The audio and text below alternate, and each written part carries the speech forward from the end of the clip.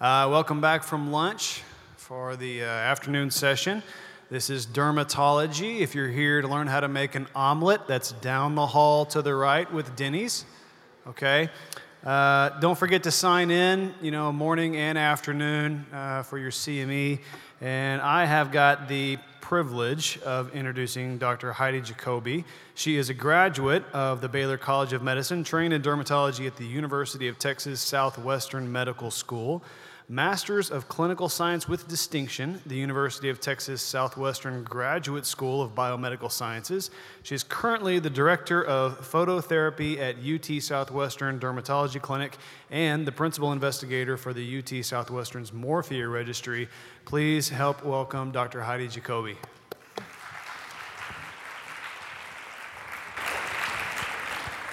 Well, thank you very much. It's a pleasure to be here, and I appreciate the invitation very much. So, based on an unofficial poll of the table I sat at with lunch, I was told that perhaps more emphasis on lupus and dermatomyositis and scleroderma, and then we'll go a bit briefly into cutaneous manifestations of things like thyroid disease and liver disease.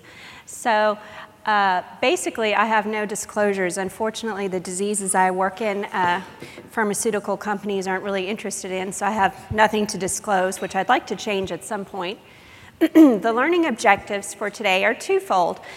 One is to identify cutaneous manifestations of common systemic disorders, things like diabetes, and we'll actually be spending a little less time on that.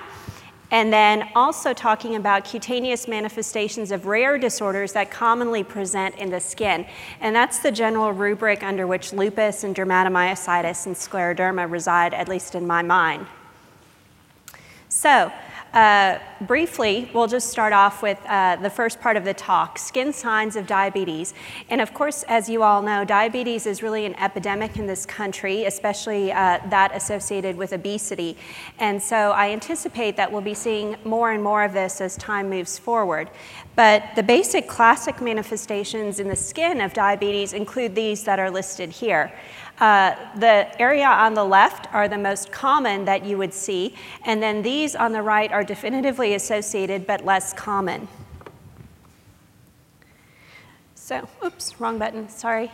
Okay, so this is a good example of diabetic dermopathy, and this is something that I think if you start to look for it, you'll see it very commonly, but oftentimes it goes unremarked upon by patients, as well as when you look at them, you just kind of say, oh yeah, they've got something funky on their legs. But diabetic dermopathy is characterized by these papules and plaques predominantly below the knees, and they oftentimes have erythema as well as hyperpigmentation associated with it. They aren't very symptomatic for patients, so more often than not, they'll just come in, asking about what's going on with their legs, or you might notice it on a skin examination. And oftentimes what you'll find is if you ask the patient, they have a long-standing history of diabetes. Certainly if you see lesions like this in someone who does not know they have diabetes, if they have other risk factors, it would certainly be worthwhile to check. Unfortunately, this is very recalcitrant to treatment and might improve some with better glycemic control, but otherwise they're pretty fixed. Acanthosis nigricans and insulin resistance. Acanthosis nigricans, as you probably know, is a velvety papillomatous brown plaques, usually in the intertriginous areas, and it is most commonly a marker of insulin resistance. So the most common cause is obesity, and of course, commonly accompanying that is diabetes. Also, very rarely, but reported in the literature, are autoimmune disorders, which actually develop autoantibodies that drive insulin resistance, which is seen in lupus, as well as malignancy. And here's an example of acanthosis nigricans, and you can see here this is an individual's, I think, axilla. And what you see is this hyperpigmented plaque and this velvety texture to it, as well as what look to be skin tags, but in the setting overlying acanthosis nigricans, they're actually pseudo skin tags that you can commonly see with this. And you would also expect to see this around the neck, in the axilla, and in the groin folds. This is necrobiosis lipoidica, formerly called necrobiosis lipoidica diabeticorum. And as you can see, these are very distinctive plaques. They occur underneath the knees, Almost always. They've been reported in the upper extremities, but they're usually more in the distal aspects of the leg over the anterior tibia, and they have this distinctive red-brown color to them. And if you look at them closely, what you'll see is at the center especially, they are yellow, and then you actually see telangiectasias as well as atrophy at the center of these. And they can occasionally ulcerate as well. And this is a very difficult to treat disorder. You can try topical steroids and intralesional steroids, and a large number of modalities have been reported, but unfortunately, none are terribly effective, nor does it really respond terribly well to control of blood sugars. Probably the rarest manifestation that you might run across very occasionally, and I see a fair amount because of my interest in sclerosing skin disorders, is a disorder called scleroedema diabeticorum. And this comes up because these patients oftentimes, when people first see them, wonder, oh, could this person have scleroderma or some other sclerosing skin condition? But the manifestations of this are absolutely pathognomonic. What you get is thickening and hardening of the skin, and it begins usually here in the nape of the neck. Oftentimes early on it's erythematous, and if we had a close-up you would actually see an orange peel-like texture called poda orange. And it will come down over the shoulder blades of the back and might come up to the proximal arms to a certain extent. And what's distinctive about this is its distribution limited to this area, and occasionally you'll see it spread down the arms and back, which is a big contradistinction to scleroderma, which should begin in the hands and move proximally, or morphia, which would begin in more plaque-type stages usually. There are two other scenarios where you see this. One is post-streptococcal infection and also malignancy associated with usually monoclonal gammopathies. But the most common association is diabetes. Again, these usually are people with long-standing diabetes. It's something we don't encounter all too commonly, but we do see it a lot at the VA. I think another thing to be aware of is cutaneous signs of thyroid disease. And actually, if you're clued into these, you can pick these patients up in clinic. So we'll begin with hyperthyroidism, and specifically Graves' disease, which is something that has these three very specific findings: the eye changes, the pretibial myxedema, and then the nail changes, thyroid acropathy. And the most important thing about this is these patients oftentimes have been treated for their Graves' disease, and they are euthyroid. And so treatment does not affect the development of this at all. And these are examples. So what you can see here is the distinctive finding is this lag between the cornea and the upper eyelids. So you can actually see the sclera here. So first thing, when you walk into a room and you see this, this should come to mind. This is the example of the acropathy, which you can see looks very much like clubbing with loss of Levibon's angle in the nails. And then finally, pretibial myxedema. This is someone's leg. Right here, and down here is the foot. And what you can see, this is actually a little bit similar to the prior picture of scleroedema. We have thickening, hardening, and induration of the skin, almost this pebbly orange peel-like texture, and a lot of erythema, at least initially. If this goes on, it can actually become very verrucous, and you get those pictures that you see of advanced disease here with this almost warty-looking leg. However, early on, this is very much what it looks like. So what can you do for these patients? Unfortunately, the eye manifestations are difficult to fix, as is this. I have had some luck with compression and high potency topical steroids for these manifestations in the leg, and we did treat one patient with UVA1, which might have improved her legs, although it's difficult to know with an N of 1.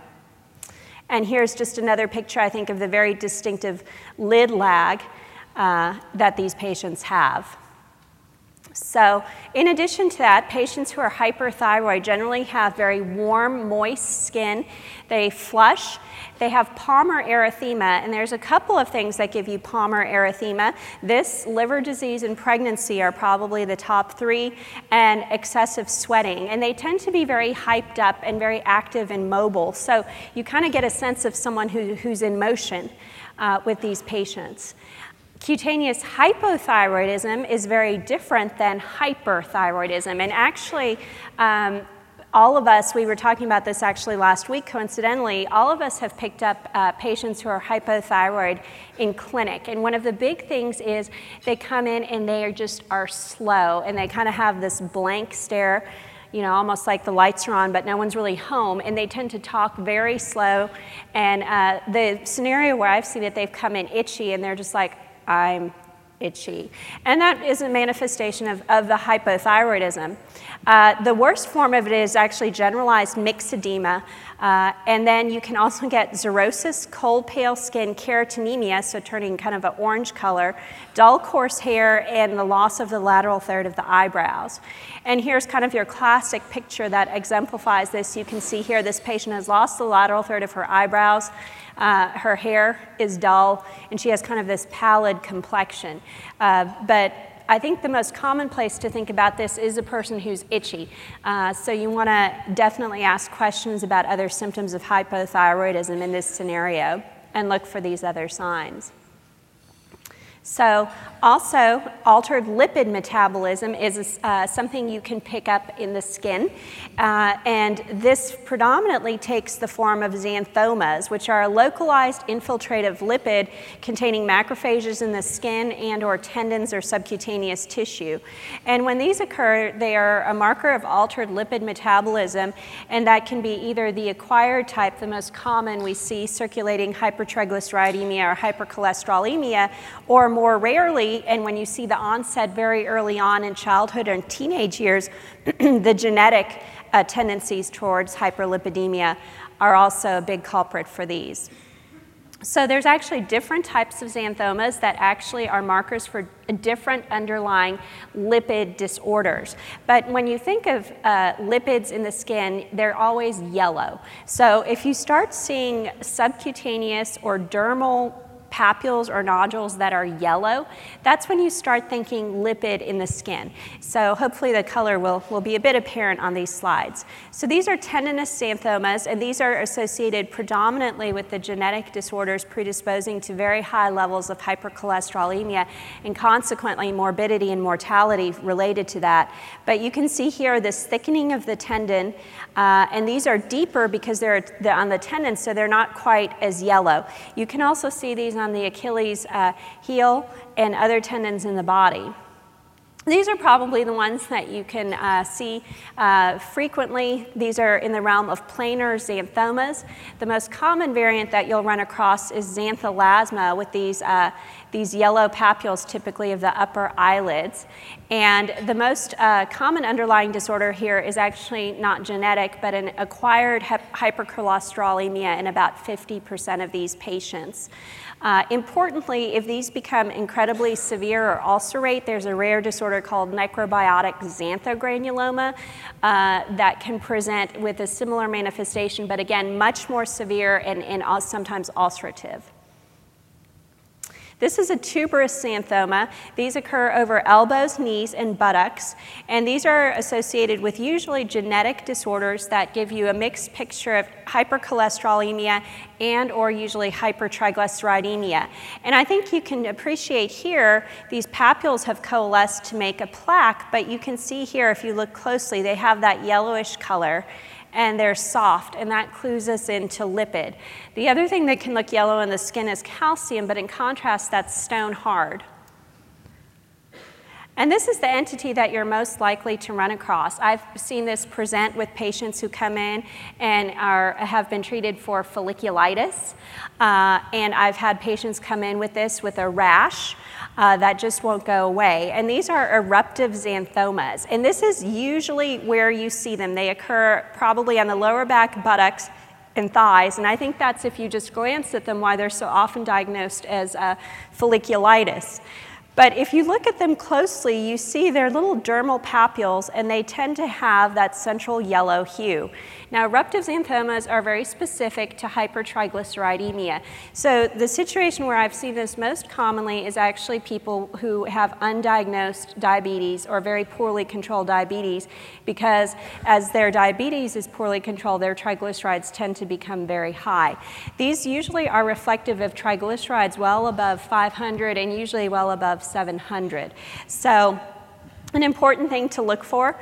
And so a pustule is not always a pustule, and I think sometimes these are yellow in the middle, which makes it even more confusing. So hepatic disease in the skin. Really, liver disease tends to have multiple manifestations in the skin, and most people who have advanced liver disease tend to have issues with their skin. And this was really driven home to me when I did a study with one of our hepatologists at Southwestern looking at patients with primary biliary cirrhosis, and it really opened my eyes because they were predominantly middle-aged women, and their history almost always was that they had started itching. Now, obviously, it's a rare disorder, but I think, a middle-aged woman with intractable itching, you need to think of liver disease and especially primary biliary cirrhosis. So, obviously, you get the obvious, you get the jaundice, but in addition to that, itching, which is usually associated with impaired bile circulation, and it's thought to be also caused even by subclinical impaired bile circulation, so even in the absence of hyperbilirubinemia. They also have a change in their estrogen metabolism, so they tend to have gynecomastia and loss of secondary male hair growth, and accompanying that gonadal atrophy. You can get xanthelasma, parotid swelling, Dupuytren's contractures of the hands, and then the spider angiomas are particularly good to look for, and Palmer erythema, and then Terry's nails. And this is an example of Terry's nails, and the way I remember this when I took the boards is Terry's Tavern goes along with the liver disease. But what you can see here is this change, this whitening of the approximately 2/3 of the nail, and then this red strip here. And this usually has to do with liver disease and hypoalbuminemia. And here's a spider angioma, which can be really helpful in finding these patients. And Palmer erythema, which, as you might recall, you can also see with hyperthyroidism and pregnancy, but this is probably related to the alteration in the estrogen metabolism. The other thing is that people with secondary lesions, no primary skin lesions like prurigo nodularis and lichen simplex chronicus, can have underlying reasons that drive their itching. So remember, people with prurigo, it might very well be that they have an underlying cause for their itching that's causing them to itch and scratch and pick, and liver disease is certainly one of them. Another less common manifestation, but one that if you work in a veteran population is not all that uncommon, is porphyria cutanea tarda. And you see the classic features of this disease here. This can occur in patients who have any type of liver disease, whether it be alcohol, hepatitis, HIV-related, estrogens, etc.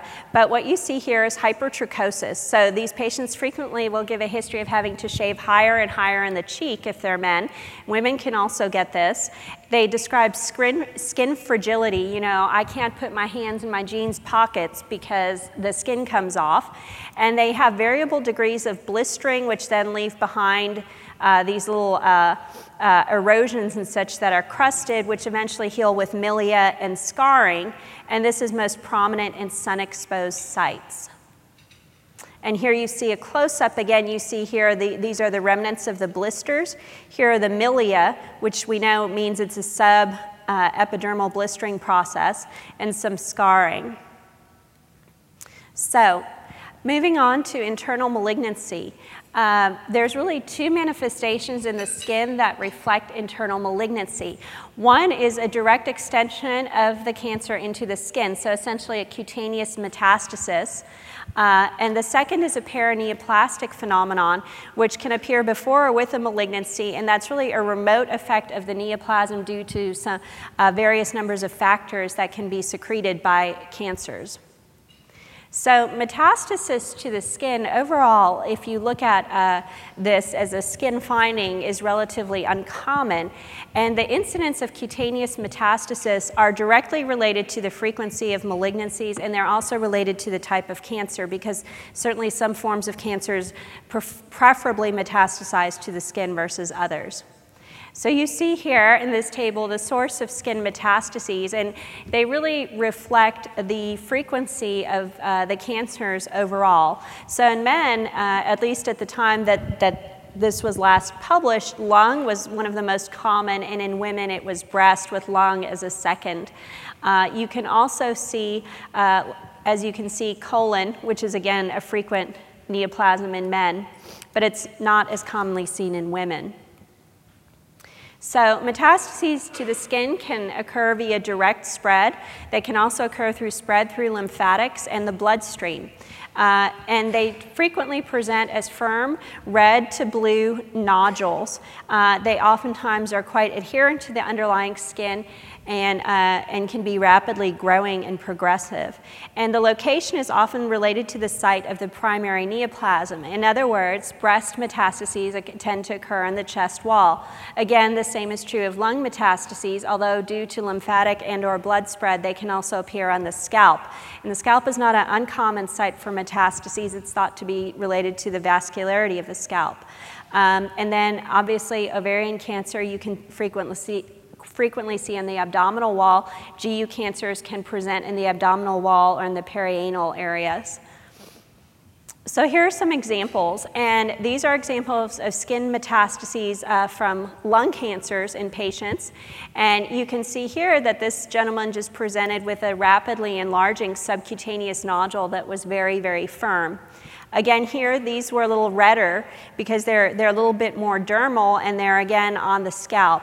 Lung, you oftentimes also see, like I said, on the chest. But this brings me to one of my central tenets in dermatology, which is an unidentified growing lump or bump that does not have a puncta cannot be considered a cyst, especially if it's persistently growing and rapidly growing, and it should be investigated.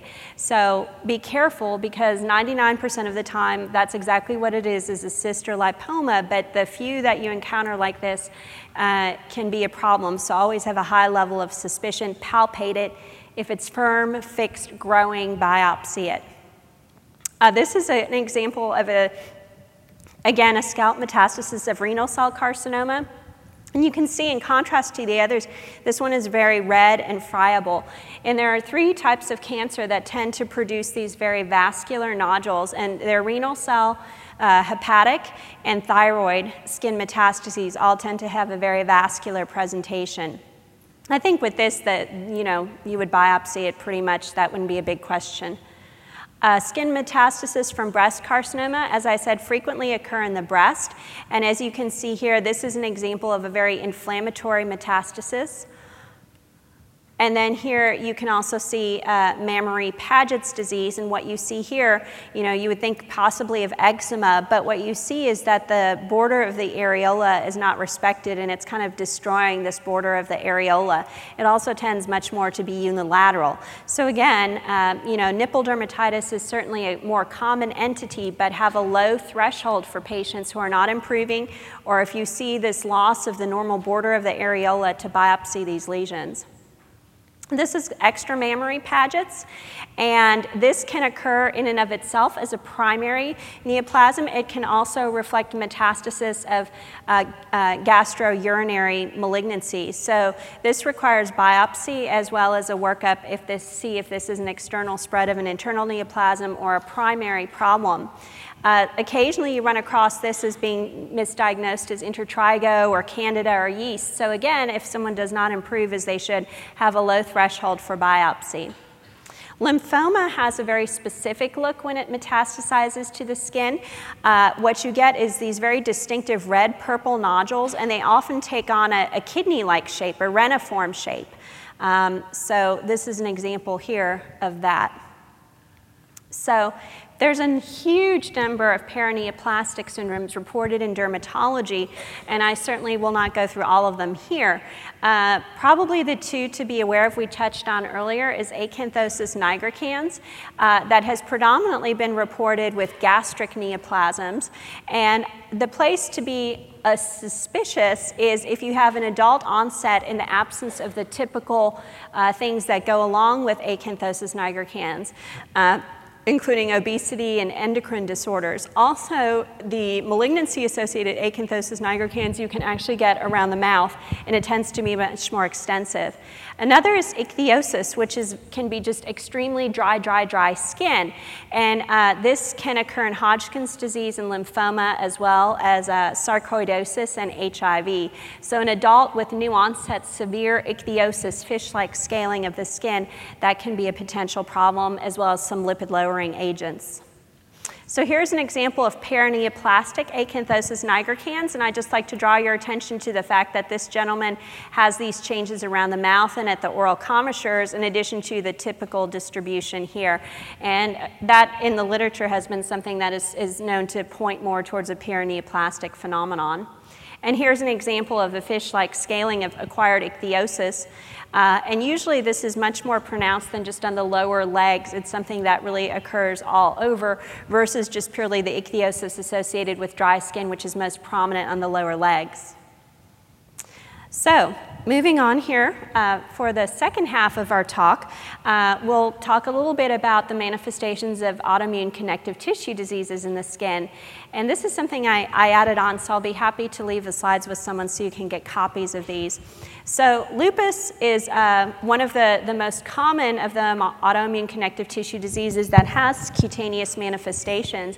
And actually, the skin manifestations of lupus were actually first classified by a man named Dr. Gilliam, who was actually right here in Dallas at UT Southwestern. And he actually came and described the various subsets of cutaneous lupus, as well as some of the autoantibody associations. So you guys are right in the heart of where this was developed. So you can look at lupus-related skin disease as two different types. There's one that is specific to lupus. In other words, it's part of the spectrum of lupus. And then there's a whole slew of lupus non-specific skin disease. And this is histologically non-specific. An example of this is the alopecia that you can sometimes see in the setting of SLE. So this is Dr. Gilliam's classification, and we'll mainly concentrate on the lupus-specific skin disease, which is listed on the right up here. So this is basically broken down into acute cutaneous lupus, subacute cutaneous lupus, or chronic cutaneous lupus, which is we also call discoid lupus, is kind of the most common manifestations of that. Lupus nonspecific skin diseases that you can see are alopecia, vasculitis, as well as a manifestation of pemphigus called pemphigus erythematosus. And there's, like I said, a slew of others. So lupus-specific skin disease is actually pretty important because skin is second to joints as the most frequently affected organ in lupus, and the skin is actually the most common presenting complaint of someone with lupus. So really, in dermatology, we really can be at the front line in terms of diagnosing these patients because they might come to our attention fairly early. So we'll start with the acute and go to the chronic. So acute cutaneous lupus is divided into two, localized and generalized. And localized ACLE, acute cutaneous lupus, is the malar rash, the butterfly rash that we all hear about. But this, if it becomes severe enough or the patient has a large-scale sun exposure, can actually become generalized, and then it's called photosensitive lupus dermatitis. And the epidemiology of this closely parallels systemic lupus. So the malar rash or butterfly rash is reported in 20 to 60% of patients with SLE. It's more common in women, questionably more common in Caucasians, perhaps due to the fact that we have less native sun exposure as Caucasians, and a younger age of disease onset. Generalized cutaneous lupus is a less common manifestation. And so what does this look like? It's localized confluent symmetrical erythema and edema over the malar eminences. The important thing with this is hugely exacerbated by sunlight, and so it's photodistributed, which means where you throw a shadow from your nose, it spares. It spares the folds here. You throw a shadow from your bones here, so it spares right underneath the eyes. And if it extends down into the neck, it'll spare right underneath the chin as well. And you can see this patient also has lesions extending down to the V of her neck.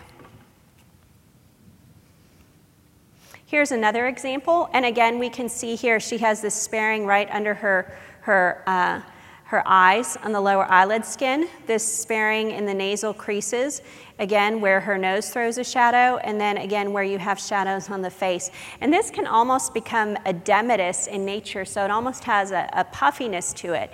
An important thing, though, is it lacks pustules like rosacea, and rosacea tends to also extend much more onto the glabella and have a very central facial distribution and not have quite this photo-exacerbated look. Here's an example of a gentleman, which is not commonly seen since this is such a female predominant disease, but you can see here it can become quite severe, as you see here. So this is an example of the generalized acute cutaneous lupus, and you can see this patient has a very widespread eruption. It's very photo-distributed. She actually went out to see a car race prior to this and was wearing a tank top. So you can see it's highly photo-distributed, and it tends to spare the knuckles, which will be important when we get to dermatomyositis. But this tends to be very symptomatic for patients. It burns like crazy, and you can see here her skin is markedly red and inflamed and edematous, and she even has some serous crusting here. And this is an example of her hands, and you can see here how neatly cutaneous lupus tends to spare the knuckles. You can also get superficial ulcerations in the mouth and nasal mucosa, and as you might recall, that's actually one of the 11 diagnostic criteria for systemic lupus are oral ulcerations. And it's usually this posterior aspect of the hard palate that is commonly affected, frequently in the border between the hard and soft palate. Oftentimes, these lesions are relatively asymptomatic, and so you really have to go looking for them. So acute cutaneous lupus, of the forms of cutaneous lupus, is the most photosensitive. And I think we saw in the patients, as you recall before, how very much it is distributed according to sun exposure. And it's very transient. Interestingly, it can wax and wane over the course of hours. And post-inflammatory pigmentary change is prominent in patients who have darkly pigmented skin. And you can see an example here. This can be very long-lasting and really problematical for the patients even after the acute eruption goes away. So ACLE and systemic lupus. So this is not greatly investigated, but the general assumption is that it parallels systemic disease. So in other words, as your systemic lupus flares, oftentimes the skin lupus flares. And patients with this manifestation almost always will meet criteria to have systemic lupus. They oftentimes have other markers of systemic lupus, such as anti-double-stranded DNA antibodies, when present, are elevated and low complement, and they tend to be at higher risk for nephritis and other severe lupus complications. So this is an important thing to be aware of and watch, because you can really diagnose these patients early in their disease course, and usually a biopsy will help you do that. The differential for localized includes the biggest things you see are rosacea. But again, look for the photosensitivity, look for pustules, which will point you towards rosacea. And then ask the patient how they're feeling. People with, flare of their systemic lupus rarely feel very well. They will have usually at least some fever or malaise or fatigue or just don't feel right. And look for ulcers in the mouth and other manifestations. I think less common is seborrheic dermatitis. We'll talk about how it differs from dermatomyositis, and then contact dermatitis is another one. Generalized acute cutaneous lupus, drug hypersensitivity reactions, erythema multiforme, as well as phototoxic eruptions or photoallergic eruptions are all in the differential. And here we have an example of someone with rosacea. So, management. Photoprotection is essential. This should include very high physical blocking sunscreens, as well as sun protective clothing, topical steroids, antimalarials, such as hydroxychloroquine and quinacrine, and generally require systemic immunosuppressive agents for management of the systemic disease. So certainly once you identify one of these people, referral to a rheumatologist is appropriate. Subacute cutaneous lupus was actually first described and classified by Dr. Gilliam, and it is an immunogenetically distinct lupus subset marked by distinctive skin lesions as well as a distinctive antibody profile. It was initially described by this guy here prior to Dr. Gilliam as ANA negative lupus. And the reason for that is these patients usually have anti-Rho and LA antibodies. And many, many years ago, when they used animal substrates to do ANA testing, they actually, Rho and LA antibodies don't react to the animal substrates. So these patients actually were called ANA negative lupus. Today, almost all laboratories usually use HEP2 cells, which are human-derived, or ELISA testing. So the phenomenon of negative ANA lupus is almost non-existent now. And like I said, this specific autoantibody profile was the association made by Dr. Gilliam. And so SCLE occurs in about 7 to 27% of patients who meet criteria for having systemic lupus. The initial patient cohort described by Dr. Gilliam was predominantly female, predominantly Caucasian, and young middle-aged, I'll say, mean age of 43.3 years. And subsequent studies have revealed that these demographic characteristics seem to be true across different groups of patients. There's two variants of this, psoriasiform and annular. These patients tend to be photosensitive because the presence of Rho and LA antibodies is a marker for photosensitivity. So they also tend to be exacerbated by sunlight. And the distribution of this is classic. It occurs in sun-exposed areas in what is called a V-shaped distribution on the trunk. So let's look at some examples here. So the papulosquamous or psoriasiform lesions are about half of these patients, and then these are erythematous papules that evolve into scaly plaques, as you see pictured here. And these photos are actually from Dr. Sonheimer, who took over from Dr. Gilliam, and so these were some of the original patients that Gilliam described, which I think is kind of cool, but I'm nerdy like that. So, okay, so this is the second manifestation, and these are annular or polycyclic plaques. So you can see the morphology is a bit different here. One of the things that's very distinctive about these lesions is that they tend to, as they kind of improve in the center, they have this central gray type color. And depending on which patient you look at, it can look gray, or in this case, just a little bit off in pigment. And it sometimes looks a little bit atrophic and telangiectatic, but it doesn't truly scar. A good number of these patients actually may develop acute cutaneous lupus. They can also develop classic chronic cutaneous lupus or DLE lesions, so they can kind of go in both directions. One of the things, though, is when these patients do get systemic lupus, they tend to have a much milder course than, for example, the patients we just talked about with the malar rash. So, again, only of the ones that meet the criteria for lupus, only 10% develop severe SLE. So again here, but they can develop all the different manifestations that you see here of lupus. And this is the laboratory manifestations, and you can see SLE patients, almost 100%, I would say it's more like 99% personally, are going to be ANA positive. People with SCLE, it's about 60%. But what you can see here is the predominant antibody is going to be anti-Rho. This is also called SSA antibody.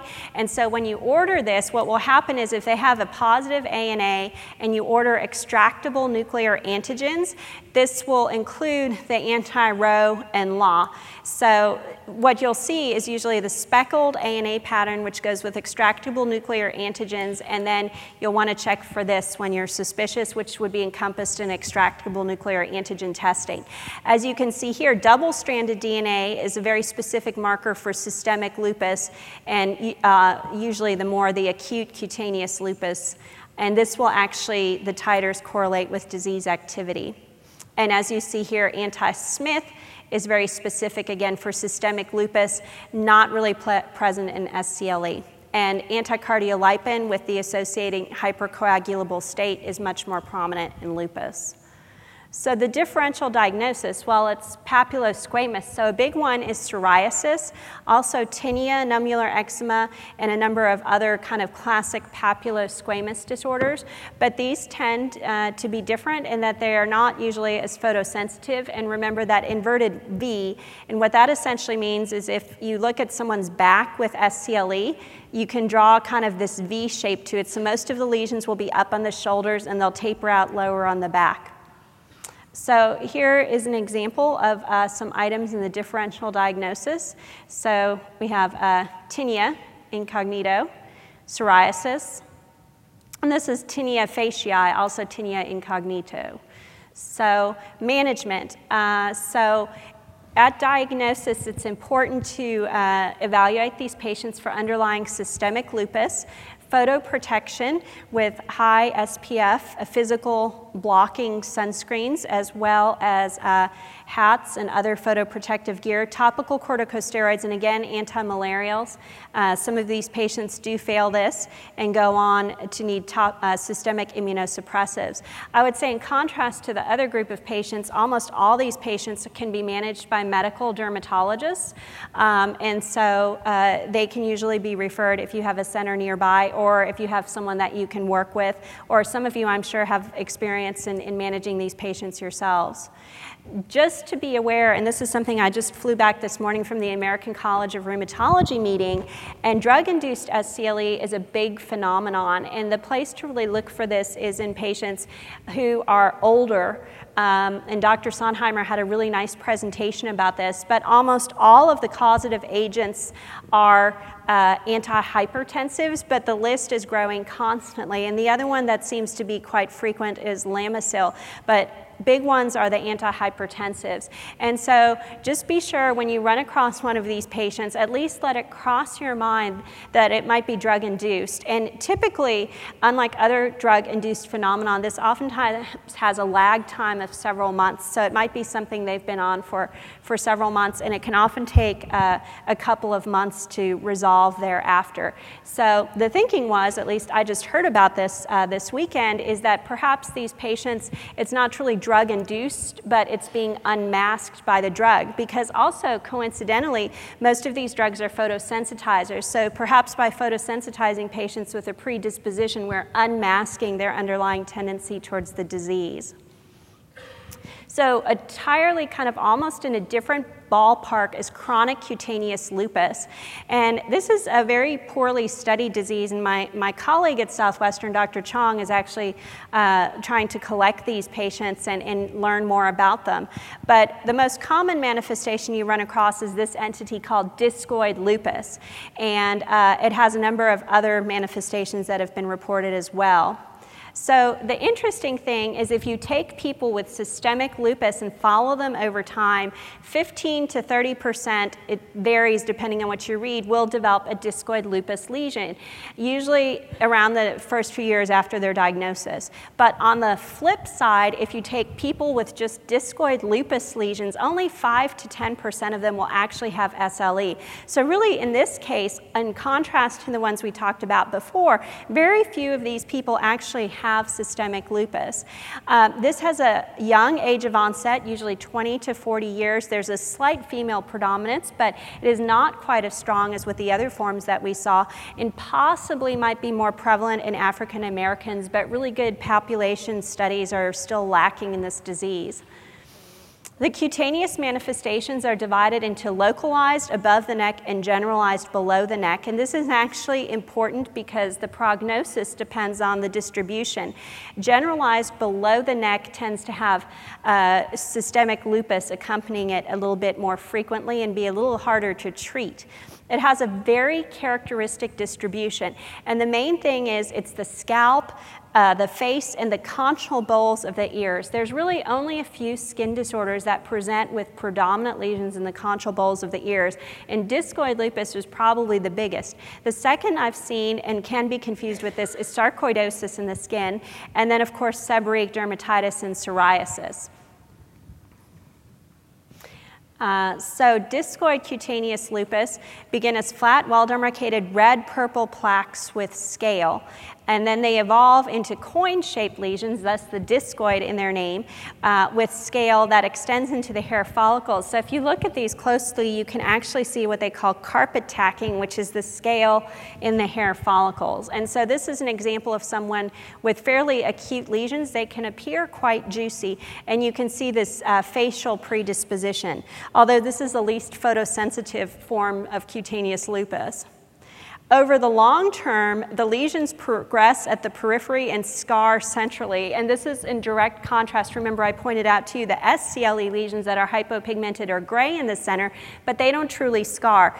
These lesions, untreated, truly scar.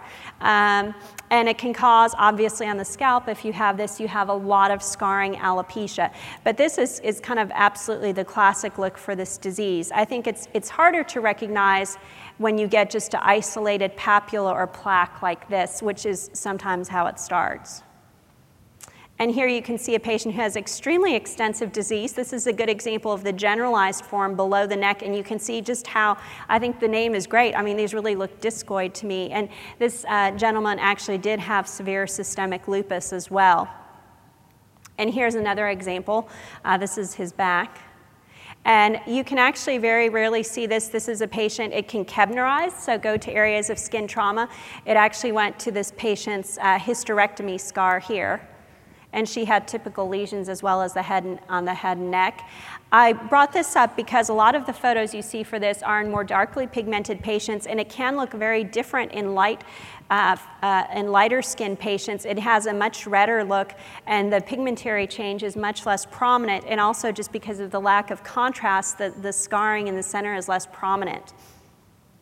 And this is an example of discoid lupus lesions underlying lupus profundus, which is essentially inflammation in the fat related to lupus.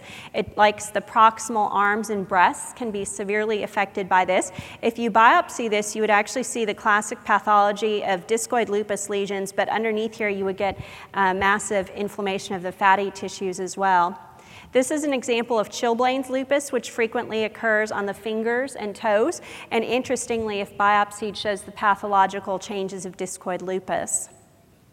It can also have oral manifestations in about a quarter of the patients, and you can see here, again, you have these erosions in the palate area, and you can also see them around the eye. This was a patient I followed, a young woman. And this is problematical because if this scars, you can get a lot of problems with function of the eyelids, and you can also see it in the nose, as you see here.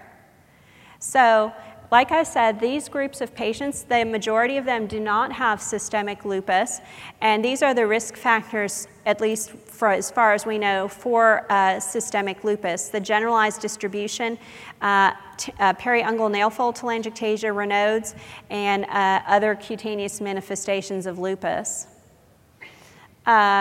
Again, also, a fair number of these people do have a decreased white count, so a very mild leukopenia, but other kind of laboratory manifestations of SLE should also put you on high suspicion that these patients will develop systemic lupus. So generally what we do with these patients when they first come in is we do a really good review of systems, look them over, and do just some basic labs to get an idea of their CBC, their ANA, their ESR, CRPs, and complement levels just to see if there's anything that looks awry.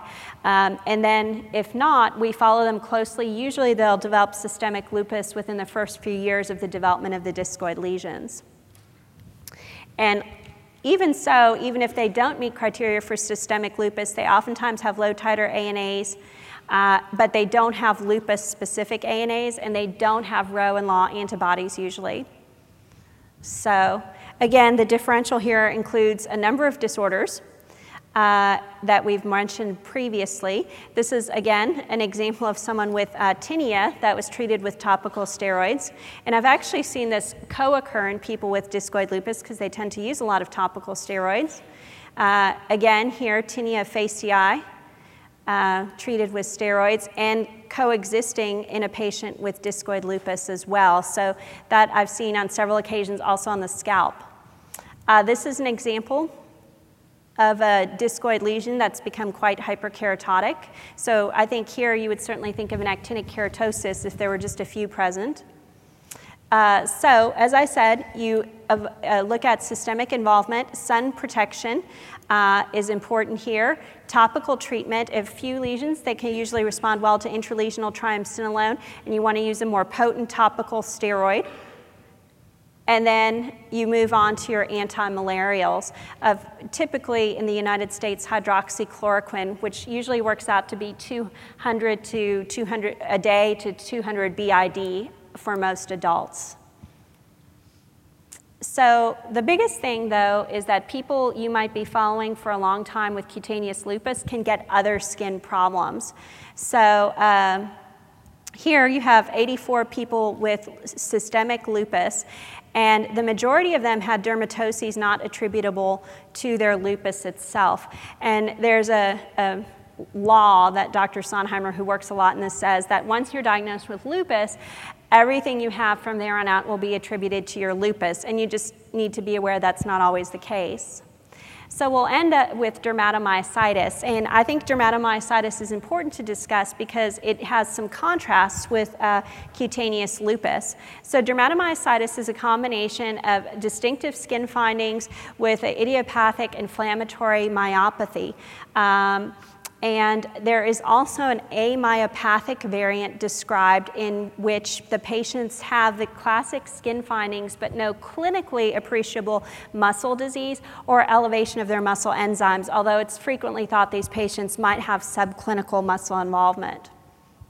So by definition, it's dermatomyositis. So 100% of these patients will have the skin lesions, and oftentimes the skin lesions can precede the muscle disease from even months to years.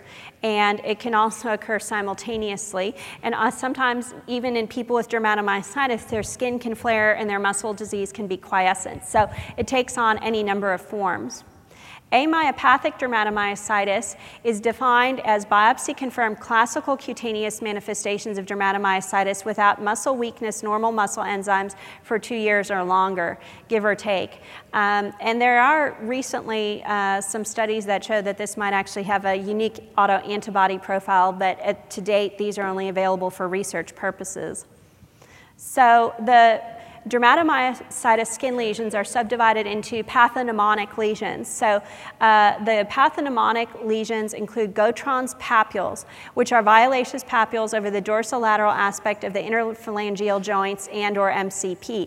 And remember, when we talked about acute cutaneous lupus, it spares the knuckle. So that's the classic distinction between these two entities, which is important to remember because actually if you biopsy these, they look very similar under the microscope and you can't always distinguish it. So you really have to use your clinical clues to distinguish them.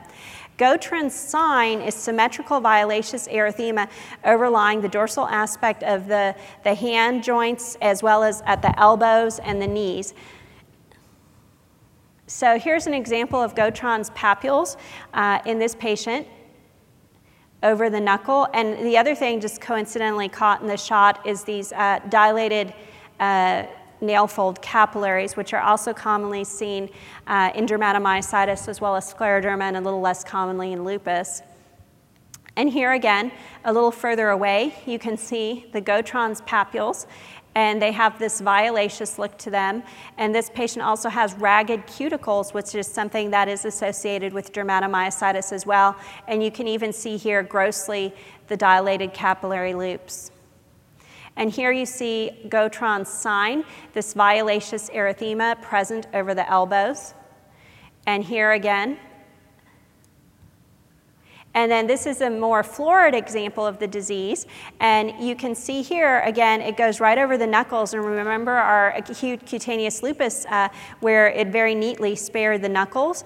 And you can see here that this extends up over the forearms as well. And so this can look quite papulosquamous when it becomes diffuse. Characteristic skin lesions of dermatomyositis include periorbital erythema, which is called a heliotrope rash. It looks like someone wearing really bright purple eyeshadow. And this can also appear as a facial edema and periorbital edema. And we talked about the periungual telangiectasia with dystrophic cuticles, and then the symmetrical violaceous erythema overlying the extensor tendon sheaths, arms, deltoids, posterior shoulders, and neck. Another thing that distinguishes this disease from lupus is that it oftentimes starts at the back of the head and the occiput and comes down over the shoulders. So a lot of these people have a very itchy scalp, and it's a very itchy disease, which cutaneous lupus tends to be less so. So here we have an example of the heliotrope erythema of the eyelids. And here, very typical example, you see the heliotrope erythema of the eyelids, as well as this involvement of the V of the neck. These patients also frequently have a lot of telangiectasia and also poikilodermatous change. And here you can see the very flagrant, very obvious involvement of the nail folds here. And here's a good example, again, of the Gautrons papules and the tendon streaking and the ragged cuticles. So there's also a number of compatible skin lesions of dermatomyositis, and these include the poikiloderma, which I talked about, which incorporates hyperpigmentation, atrophy, and telangiectasia over the posterior shoulders, and this is called the shawl sign. Calcinosis cutis also occurs, and it's more common in children. This can also appear on the thighs and is called the holster sign, FYI. So here, again, another example of perhaps a more poikilodermatous lesion. And this is a close-up of poikiloderma. Hopefully you can appreciate the hyperpigmentation and telangiectasias and atrophy. And this is an example of the holster sign over the thighs. And here's an example of the shawl sign. And you can see this patient is also Cushingoid from her long-time steroid use for her muscle disease. So, like I said, itchy. The neck, photoexacerbated. It tends to be progressive over time. I've seen it confused with psoriasis. And it can't be a reliable gauge of systemic disease activity. So, and here's an example of the scalp involvement. Mechanics hands is a specific type of dermatomyositis, and this is actually associated with this thing called anti-synthetase antibodies, which cause interstitial lung disease. And this is where it was first described, and what you get is these changes that occur right here in the thumb and index finger. And we'll just skip some of this. So this has a big differential, and cutaneous lupus is one of the big ones that plays in it, as well as other photosensitive disorders. Contact dermatitis, lichen planus. So again, sun protection, moisturizers, antipruritics, antimalarials, not as responsive as cutaneous lupus. If they have muscle disease, the therapy of choice is high-dose steroids and usually methotrexate and then mycophenolate mofetil. So when you see this, probably evaluation for muscle disease and referral to rheumatology. So I'll end there. Thank you.